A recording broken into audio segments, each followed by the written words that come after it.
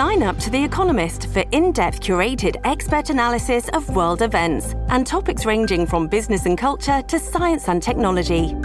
You'll get the weekly digital edition, online-only articles, curated newsletters on politics, the markets, science, culture and China, and full access to The Economist Podcast Plus. The Economist is independent journalism for independent thinking. Go to economist.com and get your first month free. This episode is brought to you by Shopify. Do you have a point of sale system you can trust, or is it a real POS? You need Shopify for retail. From accepting payments to managing inventory, Shopify POS has everything you need to sell in person. Go to shopify.com/system, all lowercase, to take your retail business to the next level today. That's shopify.com/system. Welcome to the New Books Network. I'm Caleb Zakarin, the assistant editor of the New Books Network, and you're listening to New Books in Political Science. Today I'm speaking with Michael A. Genovese about his recently published book, The Modern Presidency: 6 Debates That Define the Institution, published by Columbia University Press. Michael is professor of political science and president of the Global Policy Institute at Loyola Marymount University. The Modern Presidency is a concisely written book that helps make sense of the most powerful office in America. Michael frames each chapter through a key conundrum about the nature of the presidency. He presents the strongest cases for the sides of every major debate, along with his own view. Along with providing insight about the modern American presidency, Michael demonstrates how to think about tough issues with remarkable clarity. Michael, thank you for joining me today on the New Books Network. Caleb, it's my pleasure, and thank you so much for highlighting the book. I'm very pleased that you would have me on, and always excited to talk about the presidency. Of course, the presidency, of course, is in the news. I feel like the presidency is always in the news. So, this is, I think, a wonderful opportunity to get into the weeds a little bit instead of just talking about the day-to-day. Before jumping into the book, I was wondering if you could just tell our listeners a little bit about yourself and why you chose to write this book. I've been studying the presidency for over 50 years, seriously for 45 years. And I've just had such a difficult time making sense of the institution and the people who occupy it. It's an unusual office. Its foundations are somewhat vague. If you look at the Constitution, it's not always very clear. There are a lot of silences and even some apparent contradictions. For example, Article 2 starts, all executive power belongs to the president. And then in Article 1, before that, they give Congress some executive powers. And so there was always confusion, and there's still confusion about the office. And over time, it's become so central. We've become a presidential nation. And it wasn't supposed to be that way. And that creates all kinds of stresses and strains on the Constitution, a Constitution written in the 18th century that now applies to a 21st century superpower. And so there are all kinds of dilemmas and paradoxes that I try to deal with and sort through. And this book in particular, I had it in my head for, 10 years to write something like this, to look at the key debates. Because every time I go to conferences and sit down with my buddies in political science who talk about and teach about the presidency, we always end up having these kinds of arguments about what's more important, what works best, how does it work? And I wanted to sort of directly confront those key questions. And that was the genesis of the book. So I'm going to start with a pretty basic question, but I think it's important just because about half of our listeners are not based in the United States. And the presidency, even though it's a role in certain countries, doesn't necessarily hold the same powers as it does in the United States. So just according to the Constitution, what is the role of the president in the United States? Well, the president is the chief executive officer of the nation, not the chief legislator. But presidents have over time moved into the legislative arena very aggressively.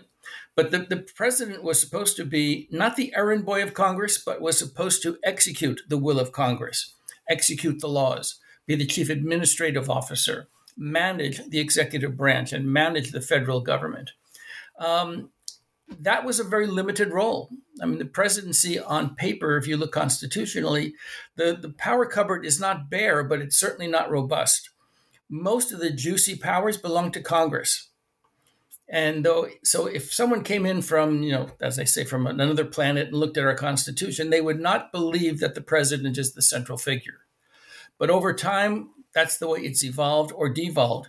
And so, we've got a Constitution that tells you one thing, public demands and expectations that tell you another, and the history of the office, which has added over time more and more authority and higher expectations to the presidency. One of the key dilemmas then is that our demands and expectations on the presidency are very high, but the constitutional power that we give them to achieve our demands is very limited. And that creates almost inevitably disappointment amongst the public. What constitutes a successful presidency? Can you give an example of maybe a successful president along with an unsuccessful one? Well, if you look historically, those presidents that are considered the greats have a few things in common. One is they always expanded the role of the people and their power and their influence. That is to say, they fought for democracy. You start with George Washington, who in many ways is as responsible as the framers of the Constitution for creating a Republican presidency, small r Republican. You go to Lincoln, the next great president, and his fight was for unity, for union, and to reconstitute what America was, built around the Declaration of Independence and those magnificent sentiments that are grounded in the early part of the Declaration. And the third great president, and any rating system that doesn't have these three at the top is not very legitimate. The third great president was Franklin Roosevelt, who got us through the Depression, World War II, and expanded the rights of citizens. And so the one common denominator of greatness is they faced severe challenges and worked for the good of the people, worked for expanding the rights of the people and expanding democracy. Those presidents who are more concerned with themselves tended not to do as well. They tended to look at the world through their own eyes, not through the eyes of the nation.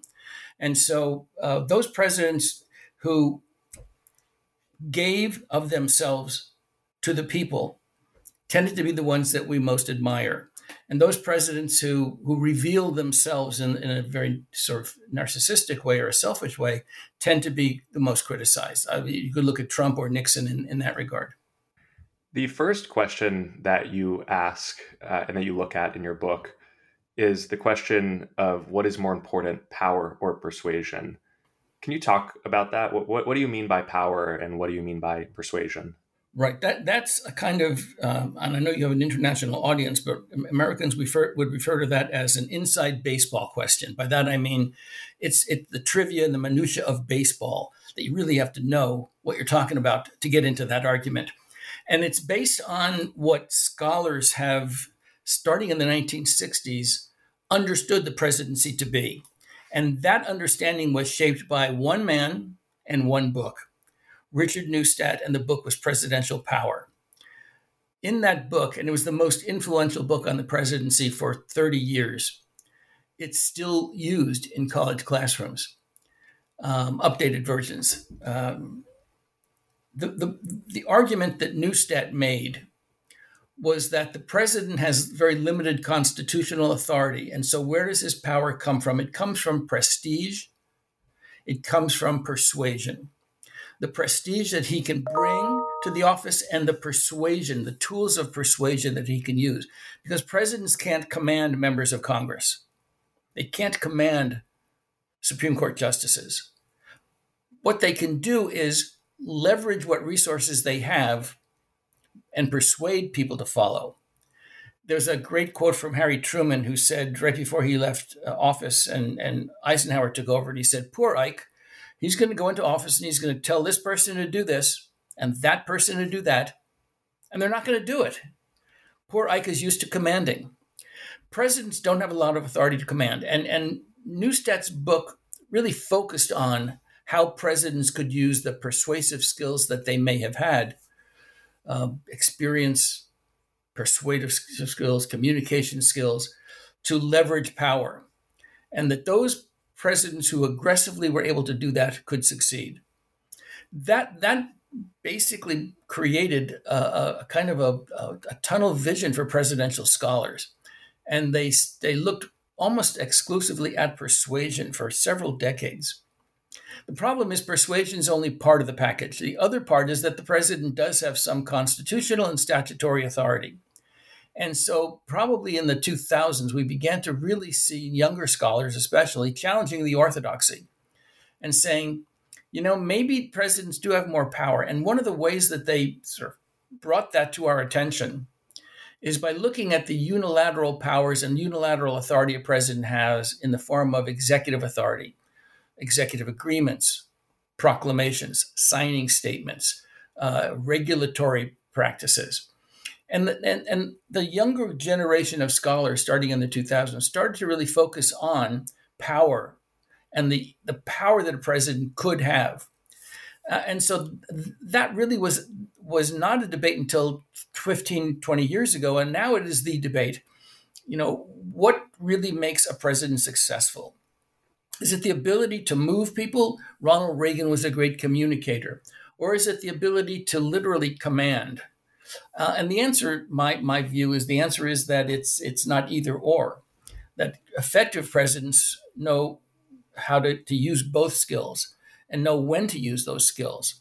For example, if you take Joe Biden, the last 2 years he focused on landmark legislation, which required persuasion. But he had a majority, slim as it was, in both the House and the Senate. And so he was able to then use his persuasive skills to get Congress to go along with what he wanted in many regards. That was a good use of his persuasive skill, but it was also built on a foundation of having Congress in his partisan hands. His next 2 years, he will not have that luxury of having a Congress that is controlled by Democrats. Could be that both the House and the Senate, certainly the House, is going Republican. And therefore, his ability to persuade is going to be greatly diminished. Congress doesn't want to hear it. Republicans in control of the House don't want to buy what Joe Biden is selling. And so he could be as persuasive as FDR. They don't want to buy it. And so the question is then, does the president then just sort of pack up his tent and say, well, I guess I can't get anything done? Of course not.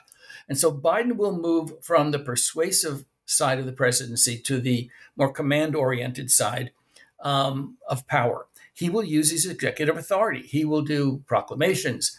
You'll see more executive agreements, more executive orders. You'll see him use the regulatory power much more. For example, on the environment, the House is not going to pass a pro-environmental bill. But Biden will, I'll bet my house on it almost, he will be starting to issue more regulations.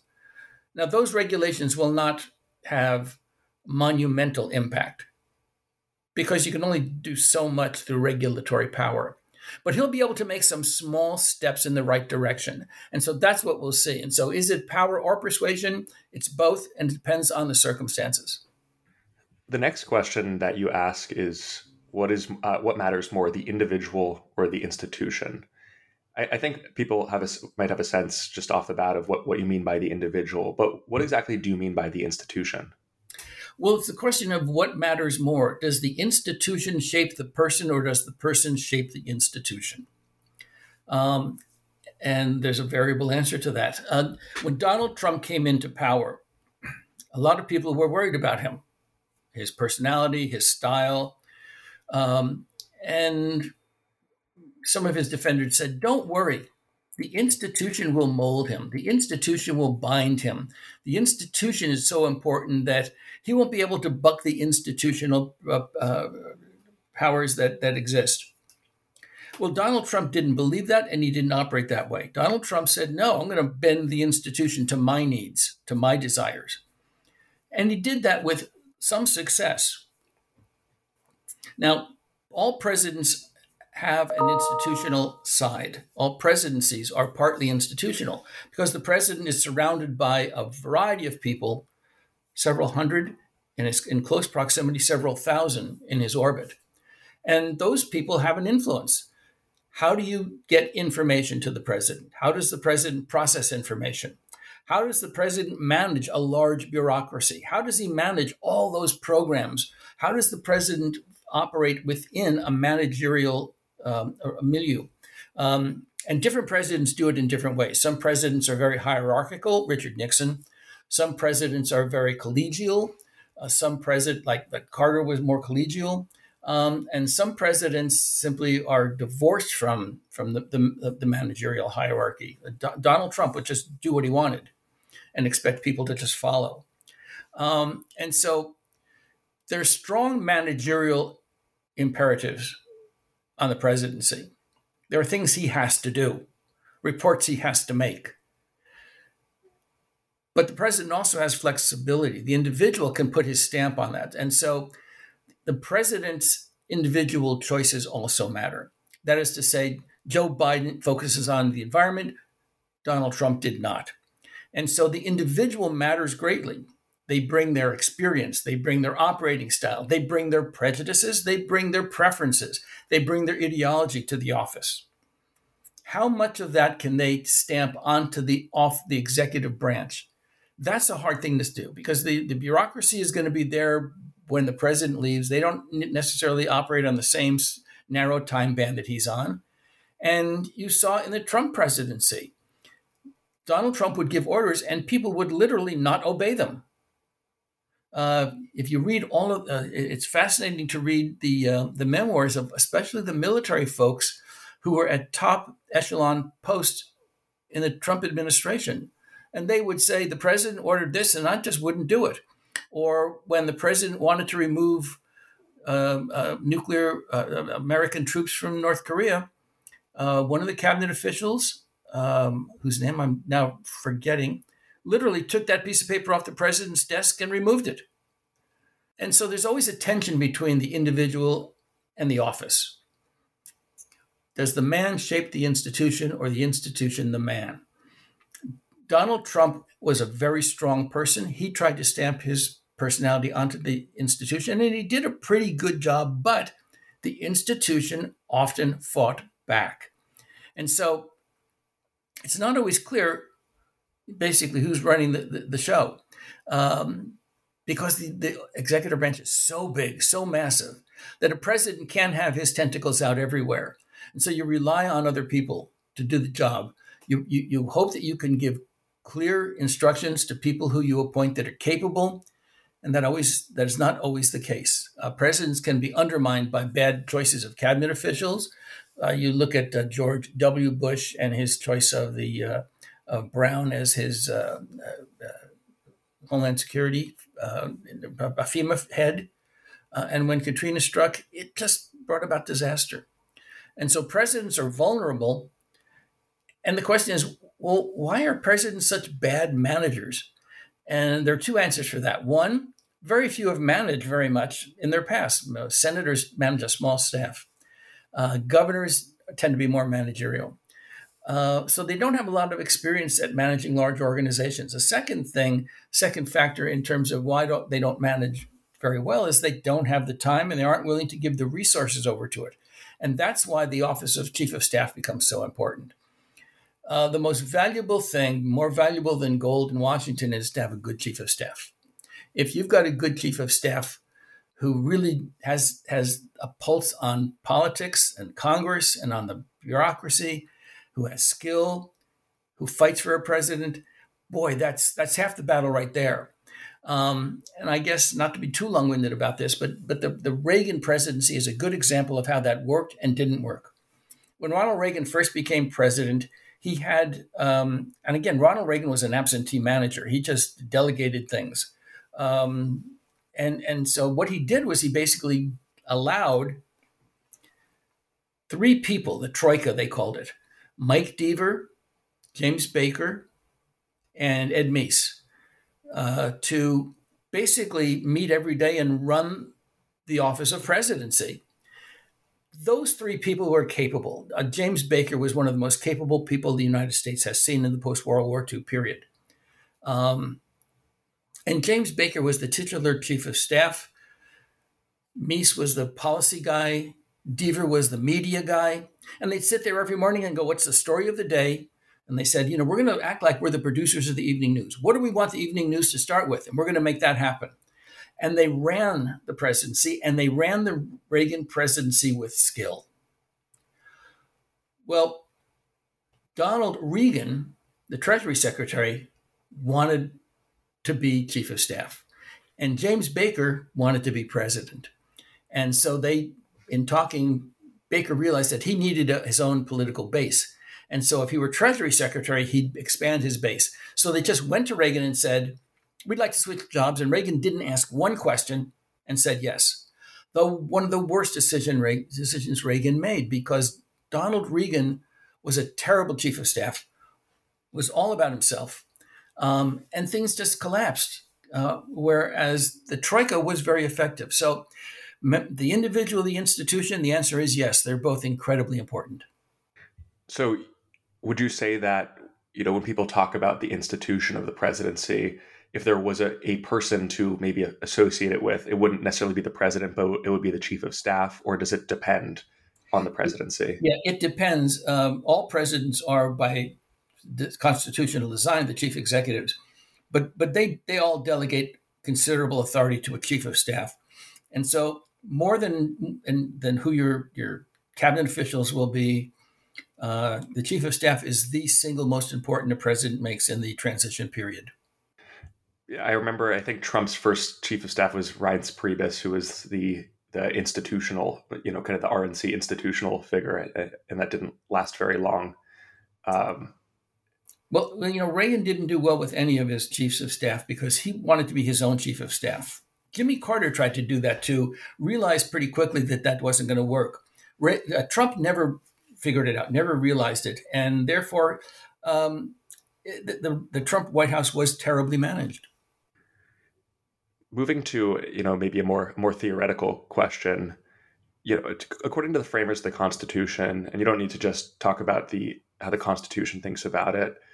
You can also talk about the scholarly debates, but is the presidency more of a powerful unitary executive or a limited constitutional office? Right. That's a question that's come up really since the 1980s, because we always felt prior to the 1980s that the presidency was a constitutionally limited office, that the Constitution both empowers and limits the occupant of the White House, and that presidents had fairly, I think, limited room to roam. That became an issue in the 1980s. Became an issue because, starting with Franklin Roosevelt in the 1930s and 40s, Roosevelt was the liberal, activist, powerful presidency. And what developed out of FDR was what's called the FDR halo, that the presidency was good and benign and could do great things, kind of a Superman who could leap tall buildings and tall separations of power in a single leap. And that became the liberal orthodoxy. Conservatives were opposed to that view. They wanted more limited, more constitutional government. But they were kind of sort of shouting into the wind, tilting at windmills, because the FDR presidency and Truman and even Eisenhower didn't try to undo the New Deal presidency. Then Kennedy, then Lyndon Johnson with the Great Society programs. And we began to think that, well, hallowed be the presidency. This is the great American invention, the great office that can do so much and is the source of all progress. We want more power to the presidency. That was a powerful argument in 1964 and 65. That argument became undone because of two things: Vietnam and civil rights. Vietnam showed us that giving all this power to the president could have its downside. And civil rights reorganized the politics of the nation. And we had the real partisan split between Democrats and Republicans, where Democrats were seen as the party of civil rights, Republicans against civil rights. prior to the 60s, the Republicans were more progressive on civil rights than Democrats. But the 60s really changed that. And Richard Nixon exploited that in the 60s and 70s with what was called the Southern Strategy, which was, we're going to peel off Democrats from the South and pull them into our party. And it was incredibly successful. And it was based entirely on race. Then Republicans started to say, well, okay, now this big presidency, I wonder if we might be able to use it now for our ends. That became a source of great debate in the 1980s with Ronald Reagan. We've got our guy there, said Republicans. Why don't we use the office to achieve our agenda, our goals? And so at that point, the debate over small versus big presidency pretty much ended. And the Republican Party joined the Democratic Party in calling for a big presidency.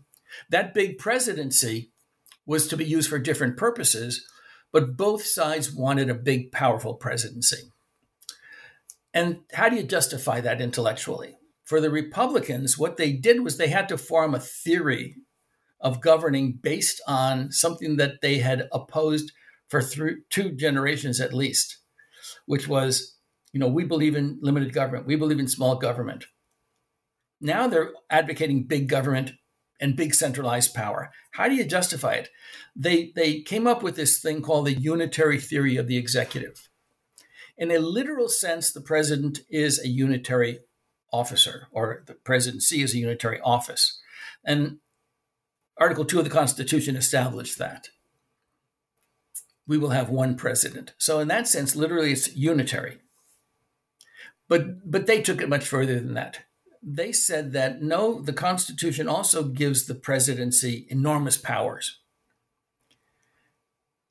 That was the tough sell, because you really can't find a lot of evidence to support that. They go back to Alexander Hamilton, who was one of those advocates of a stronger presidency. And in the Federalist Papers, he called for what he said was energy in the executive. But if you read the Federalist Papers, if you read Hamilton, and if you want to be sincere about it, you realize that what Hamilton is saying is, I want a stronger presidency. Remember, the original government of America had literally no executive officer. Prior to the Constitution, we did not have a president or a prime minister or a chief executive officer. Everything was run by the Congress, or the Continental Congress then. And so the question then became, what kind of a presidency are we creating? And Hamilton in the Federalist Papers does call for energy in the executive. There's no doubt about it. And he believed in a stronger presidency. But he always said it's one within Republican confines, that it was a Republican presidency. And so Alexander Hamilton would never support the unitary views that started in the 1980s. But that was really a fig leaf that they used to try to say, we believe now that we can use the presidency for conservative ends. And so the debate then became, well, is the presidency what Donald Trump said it was? Or what George W. Bush said it was? George W. Bush, during the war in Iraq, said, there was a memo from the Office of Legal Counsel which said that in wartime, the president's acts are, and this is their word, not mine, non-reviewable. Meaning, and they explained, Congress and the courts cannot review presidential actions in wartime. That is completely wrong constitutionally. It is such a violation of constitutional principles. And it was rejected. It was rejected when Nixon did it. His famous line, when the president does it, that means it's not illegal. It was rejected when Bush said it, and the Bush administration tried to promote it.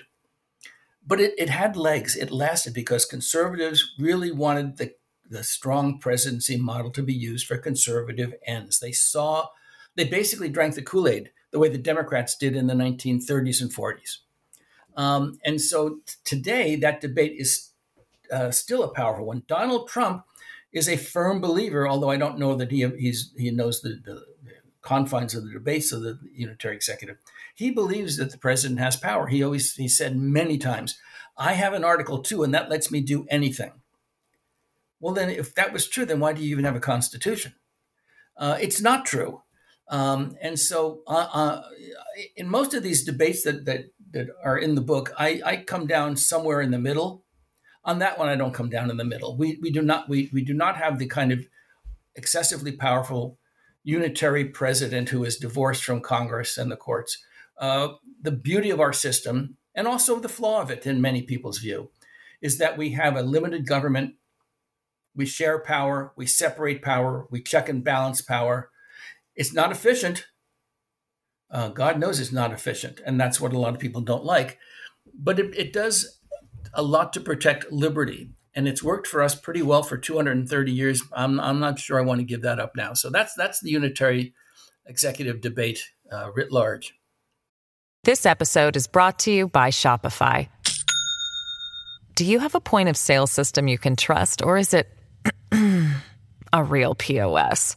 You need Shopify for retail. From accepting payments to managing inventory, Shopify POS has everything you need to sell in person. Go to shopify.com/system, all lowercase, to take your retail business to the next level today. That's shopify.com/system. Has there been a president that has pushed back against the unitary theory and has argued that the presidency should be constitutionally limited? It seems that it would be in every president's self-interest to advocate for more power. Well, I'm going to say something that seems to undermine what I've just said, and that is there was a president who did that. James Buchanan, prior to the Civil War, when the South was threatening to secede, and Buchanan said, I think that I think that's illegal. I don't think they can legally secede from the Union, but I don't have the authority to do anything about it. And so he was kind of paralyzed. But what paralyzed Buchanan animated Lincoln, who went beyond the Constitution.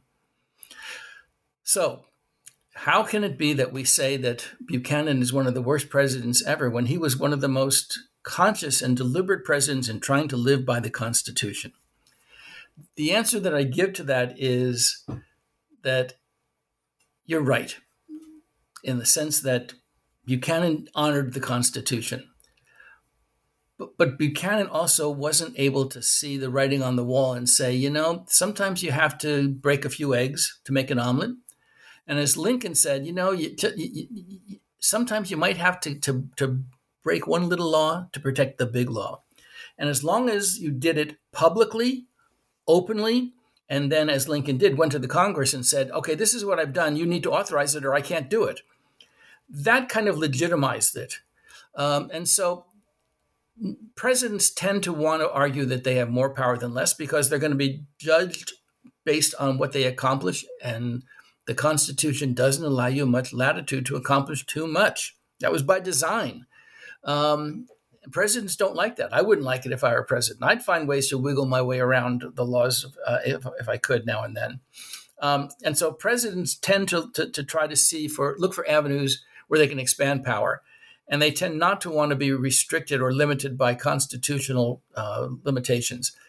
But the Constitution's there. And the more we openly violate the Constitution, the more violence we do to our constitutional principles. And, the reason why we praise Lincoln but condemn Bush and Trump is because all of them believed they could, on occasion, go beyond the law. Lincoln said, and this is just mimicking Machiavelli, only on the basis of necessity could I consider doing such things.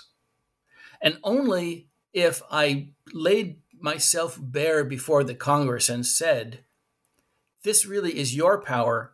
I did it in the interim while you were not in session as an emergency act out of necessity, but now it's in your hands to tell me yes or no.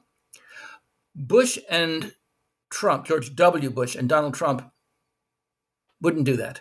They basically said, no, it's ours. We own it. And the answer is that's just wrong constitutionally. It's wrong politically. And one of the reasons why we condemn George W. Bush and Donald Trump is because they were constitutional scofflaws. And just for clarity, what Lincoln did was he suspended the writ of habeas corpus, correct? Did that. He called people up to serve in the military, which he had no authority to do. There are a variety of things that constitutionally were not just dubious, they were just plain wrong. He recognized that. owned up to it when Congress was back in session. And so, if Lincoln had done those things in normal times, he would have been impeached. But he did those in an emergency, and Congress gave retrospective approval. And so we look back on that and said, his motives were clean, his process, questionable. Boy, he did some things that were pretty cheesy, but he did in the end. And when he first got a chance to, in his July 4th speech to Congress, laid it before the Congress and said, "This is what I've done. Do you approve?" And that was the clincher. I think that leads perfectly into the next question, because Lincoln is so known for his remarkable character. Which is more valuable, character or competence? That's such a tough question. I mean, must you be a good person to be a good president? Can a person who has questionable morals be an effective president?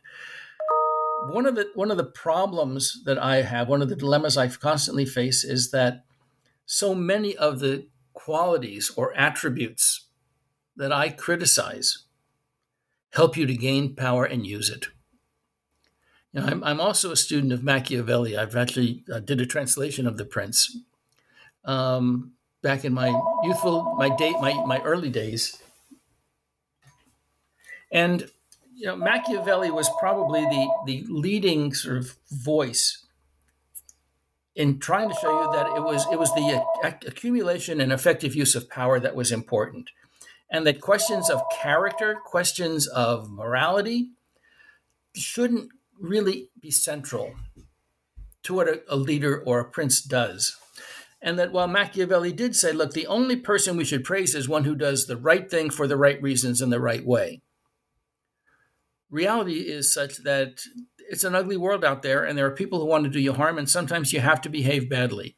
And his line was, and I'll paraphrase it, if you maintain the highest moral, ethical standards, and your neighbor is aggressive and wants to take your land and subjugate your people, and will do anything to do so, will violate any moral principle to do so, if you don't stop him, in effect, fight fire with fire, what you've done is you've undermined your leadership, you've destroyed your people and your state, that the bad guy will take over and do 10 times worse than you could ever do. And so Machiavelli is sensitive to that, and so are all leaders. And so there's a Zen saying, water that is too pure has no fish. We're electing a president. We're not electing a pastor. And the president is responsible for much more than his own soul, if that's the way one looks at it. Is responsible for the safety and security of the nation, of the people. And therefore, things that I would be forbidden from doing in my private life, thou shalt not kill. Sometimes a president does those things. Presidents order people to be killed, to go to their death. Some of the harshest and most difficult decisions a president has to make would be morally indefensible in the individual. But it's what political theorists called the dirty hands dilemma. Presidents sometimes have to get, or leaders sometimes have to get their hands dirty. It's not pretty, but it may be necessary. And Machiavelli and Lincoln both underlined the necessity argument. If it's necessary, you might be able to justify doing it. It's not that the ends justify the means necessarily, but sometimes necessity allows you to take some liberties. And so while I want my presidents to be highly moral, I'm not sure I expect them to be in all cases. And it's a question of which morality. Cheating on your wife is a horrible thing, but it doesn't necessarily make you a bad president. If it does, some of our great presidents we'd have to put them up for reevaluation, reexamination, both left and right. I would bet that Richard Nixon never cheated on his wife, but he did cheat on the country. Whereas Bill Clinton kept cheating on his wife, allegedly, but I think he had the country's interests in mind. And so, to me, the most important factor is competence, the ability to get a job done. and to do the right thing for the right reason when you can. Personal morality,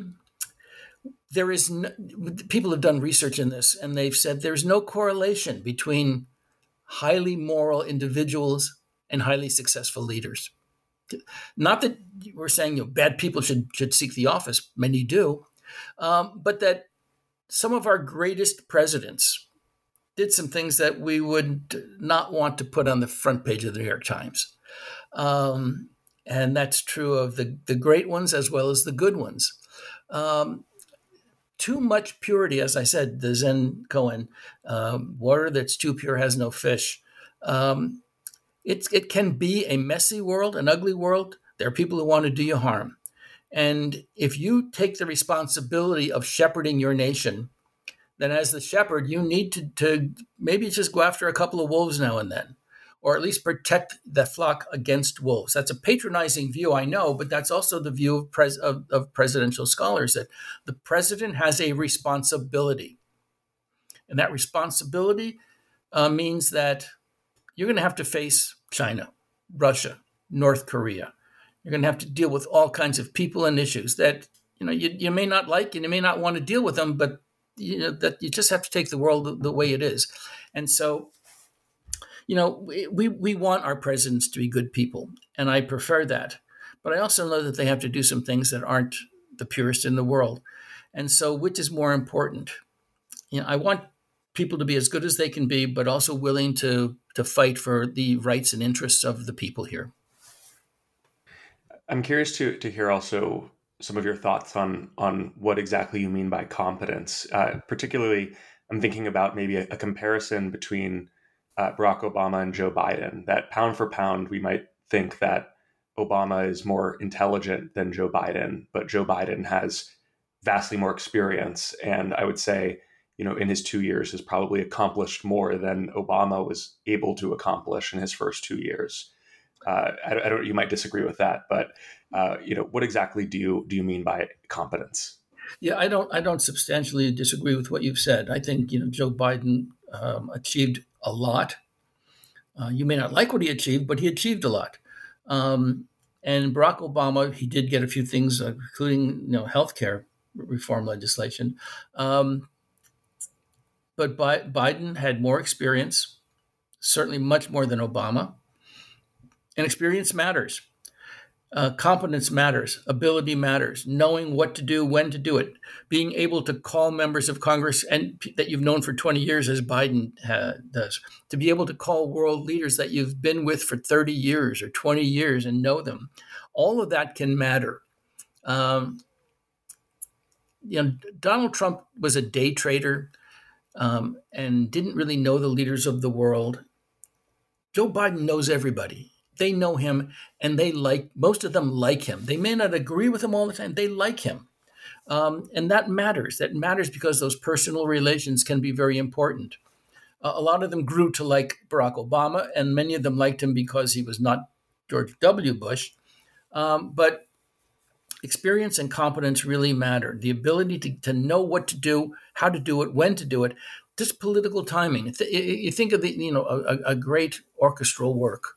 Of classical music. A great writer of music, great composer, knows when to bring the volume up and when to bring it down, knows when to have silences. A skilled leader has the same kind of adept skill at being able to know the old country western song, you got to know when to hold them and when to fold them. And that comes with intelligence and experience. And I think you are right. Obama may be more intelligent than Biden, but Biden's more experienced. And so competence matters. It matters a great deal. And, along with competence, there's also skill and opportunity. So, between these two, what do you see as more important, skill or opportunity? Right. That's another big debate within political science and presidency scholarship. All presidents are not created equal. Some come in with certain advantages, others with disadvantages.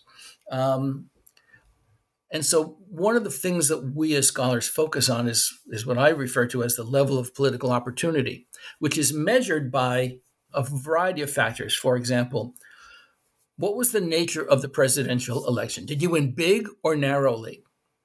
Did you run an issue-oriented campaign or a personality-oriented campaign?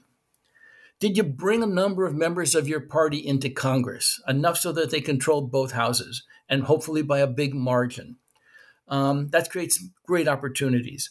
And so a president who comes into office, as FDR did, winning in a landslide, bringing in a number of Democrats into the House and Senate, having huge majorities in the House and Senate, well, that opens the door to power. How much skill do you need if you have a 60 margin victory advantage, partisan advantage in the House? How skilled does FDR have to be? How skilled does Lyndon Johnson have to be? Lyndon Johnson could lose 50 votes in the House from his own party and still win. Biden can lose 2. Obama could lose 2. And so the opportunities that a Lyndon Johnson had in his first few years and an FDR had in his first few years was enormously important for their success. They were both also quite skilled. But can you imagine a Jimmy Carter or Gerald Ford winning the presidency in 32 and becoming president in 33?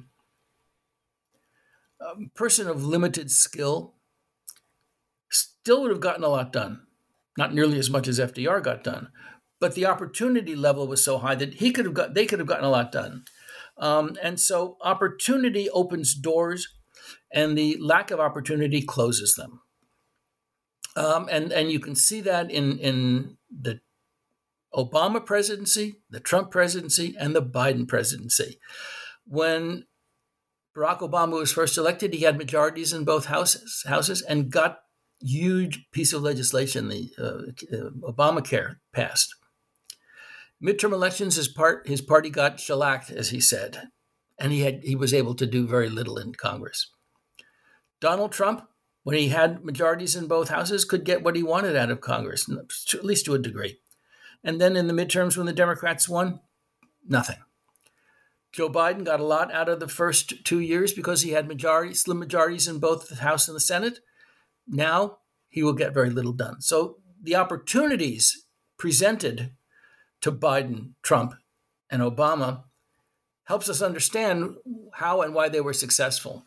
And so opportunity is important, but skill matters, but it doesn't matter as much as we think. I know that sounds odd because skill is always important, and it is important. And yes, FDR and LBJ had tremendous amount of skill in the legislative arena, but even Ford and Carter, who had less, Carter, for example, had less experience, less skill in dealing with the legislature. If the opportunity is there, you can still do something. And so skill or opportunity, every president needs a high level of skill. The more, the better. But if you don't have the opportunity, if the door is closed, and if the door is closed and locked, you can't do very much. And so presidents can be quite vulnerable to opportunity levels, high and low. Teddy Roosevelt wanted to be a wartime president. And there was a time he said 2 things that are apropos. One, he said at one point, he says, "Oh gosh, if I could just be president and Congress together just for 5 minutes." And at another point, he said, I had the misfortune of being president in calm times. I needed a crisis to be great. Now, Teddy Roosevelt had an incredible amount of drive and skill, and so he got as much out of his opportunities as was humanly possible. But the opportunities still limited him, and he recognized that. And when Bill Clinton became president, he at least at first, he was focused on Teddy Roosevelt and said, how did Roosevelt get as much as he did out of so little? How did he squeeze, water out of a stone? And can I do that? The answer is it's hard to do that. You almost never can. Teddy Roosevelt may have been the exception. What do you see as the future of the American presidency? Obviously, you don't have a crystal ball, so you don't have to make any predictions. But do you think that the nature of the presidency is changing? It is changing dramatically, in part because of globalization. and in part because of the sort of tribalism of America. There is a challenge today, and it exists globally, in which democracies are on the defensive. Why are they on the defensive? Because there is a perception that democracies have not fulfilled the promise of governing effectively for the people. That's true in the US, it's true in Europe. Many critics of democracy are saying democracies are captured by elites. The resources, the goodies go to the elites. Our interests are not being met. And there's actually some truth to that. If you look in the United States, yes, the elites get more. They have great advantages. They can milk the system better than anybody. And so what that has led to is a level of what I call democratic discomfort, where people are beginning to think that it's actually democracy that's at fault. And they look for an alternative. And there are two things that they're turning to. One is populism. The other is authoritarianism. And sometimes those two are linked.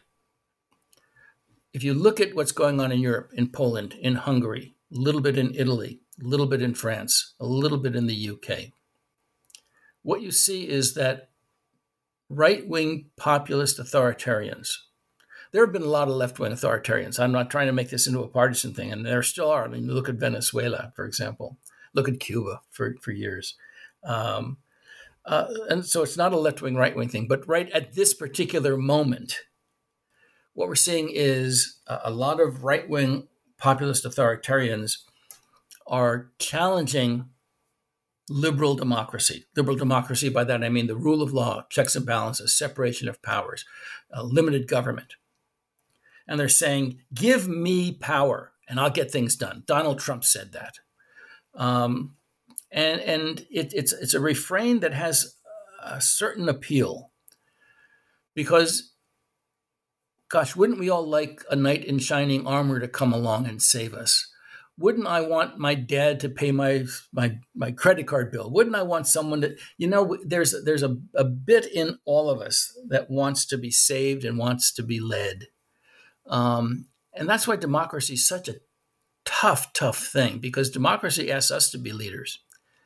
But there is today a great threat to that liberal democratic view that the American framers tried to institute in the United States, that Lincoln in 1938 at a speech said that if America falls, we will not fall from an outside aggressor. We will do it to ourselves. And that almost came to fruition 15 years later in the Civil War. Abraham Lincoln confronted that, and at the Gettysburg Address asked the question, at a time when democracy globally was teetering, and if the South won the war, would that have a domino effect? A lot of people, including Lincoln, thought so, as did Garibaldi, the great liberator of Italy. This is why he supported Lincoln. And Lincoln said at Gettysburg that we're here to try to test the proposition, and it was just a proposition, that we could govern. The government of the people, by the people, for the people, shall not perish from the earth. Think of those stakes that Lincoln understood, that the Civil War wasn't just about North and South. It was about a thing called democracy and whether it would survive. It did survive, and he strengthened democracy. And democracy has had great challenges. The challenge of fascism in the 1930s and 40s. We beat that. The challenge of communism, the right-wing fascist challenge, then the left-wing communist challenge in the 40s, 50s, and 60s and 70s. We beat that. Then we had the terrorism challenge, and now we have the challenge of authoritarianism, not just in the United States, but globally. And that's why the defense of democracy, and I'm not going to try to excessively praise Joe Biden, but his defense of democracy against the past 4 years with Trump is one of the most important messages he delivers. And so the question really is, what will the future of the presidency be? Do we want the easy way out and ask to be saved by an authoritarian, by an autocrat, by a strong leader? Do we want that strong leader to guide us and govern us? Or can we do it? Can we have a democracy full of faults? It's slow. What is it Churchill said? Democracy is the worst form of government ever invented by man, except for all the others. And he also said, Churchill said, democracy is like you're trying to maneuver your way on a raft that's a little bit leaky. You're always getting your feet wet. Well, that's the nature of liberal democracy. You're always getting your feet wet. And some people want to be saved. Some people want the big answer. They want to hit the grand slam home run every day. And dictators are efficient, but they're also dangerous. And I think that the great debate that we all face today is the debate over liberal democracy versus what they call illiberal democracy or authoritarianism. And the outcome of that debate will have global implications. I side with I'm a bit of a constitutional conservative. I side with liberal democracy. My final question for you is, who is your favorite president of all time? I am such a milquetoasty guy. I'm such a mainstream. It's Lincoln. And I fully recognize his many flaws. But why do I admire Lincoln so much? I think it's because of Lincoln himself. His sensibility, his deep understanding of human nature. When Lincoln was young, he had very few things to read, but he did have a collection of Shakespeare plays. No other human being, in my view, had a better sense of human beings, their strengths and limitations than Shakespeare. And Lincoln would read and reread Shakespeare. And I think he absorbed something from that. He had a truly deep understanding of who we were. And he was so empathetic and sensitive. I'm going to say something that's maybe a little odd, but he was very much in touch with his male and female sides. That is to say, he could be a man of great strength and also a man of great empathy. He could be a man who commanded, but also a man who felt. And his writings, to me, are like poetry. If you read his Gettysburg Address, the first and second inaugural addresses, if you read those, the second inaugural address about, we both thought God was on our side, didn't we? Yes, we did. How do we appeal to the better angels within us? People say that Whitman was our national poet. No, I think it was Lincoln. And so, yes, he went to excess at times in the Civil War, always with the right intention. And in the end, he did the right thing. And in the end, I guess you always want to go with the winners. He did what he had to do. And so, I have about 5 or 6 that I like, but Lincoln is a very conventional choice, but it's my choice. I think that's a great choice. I'd probably choose Lincoln too. Well, Michael, thank you so much for being a guest on the New Books Network. It was great to talk to you. The book is The Modern Presidency: 6 Debates That Define Institution, from Columbia University Press. Thank you. Thank you, Caleb.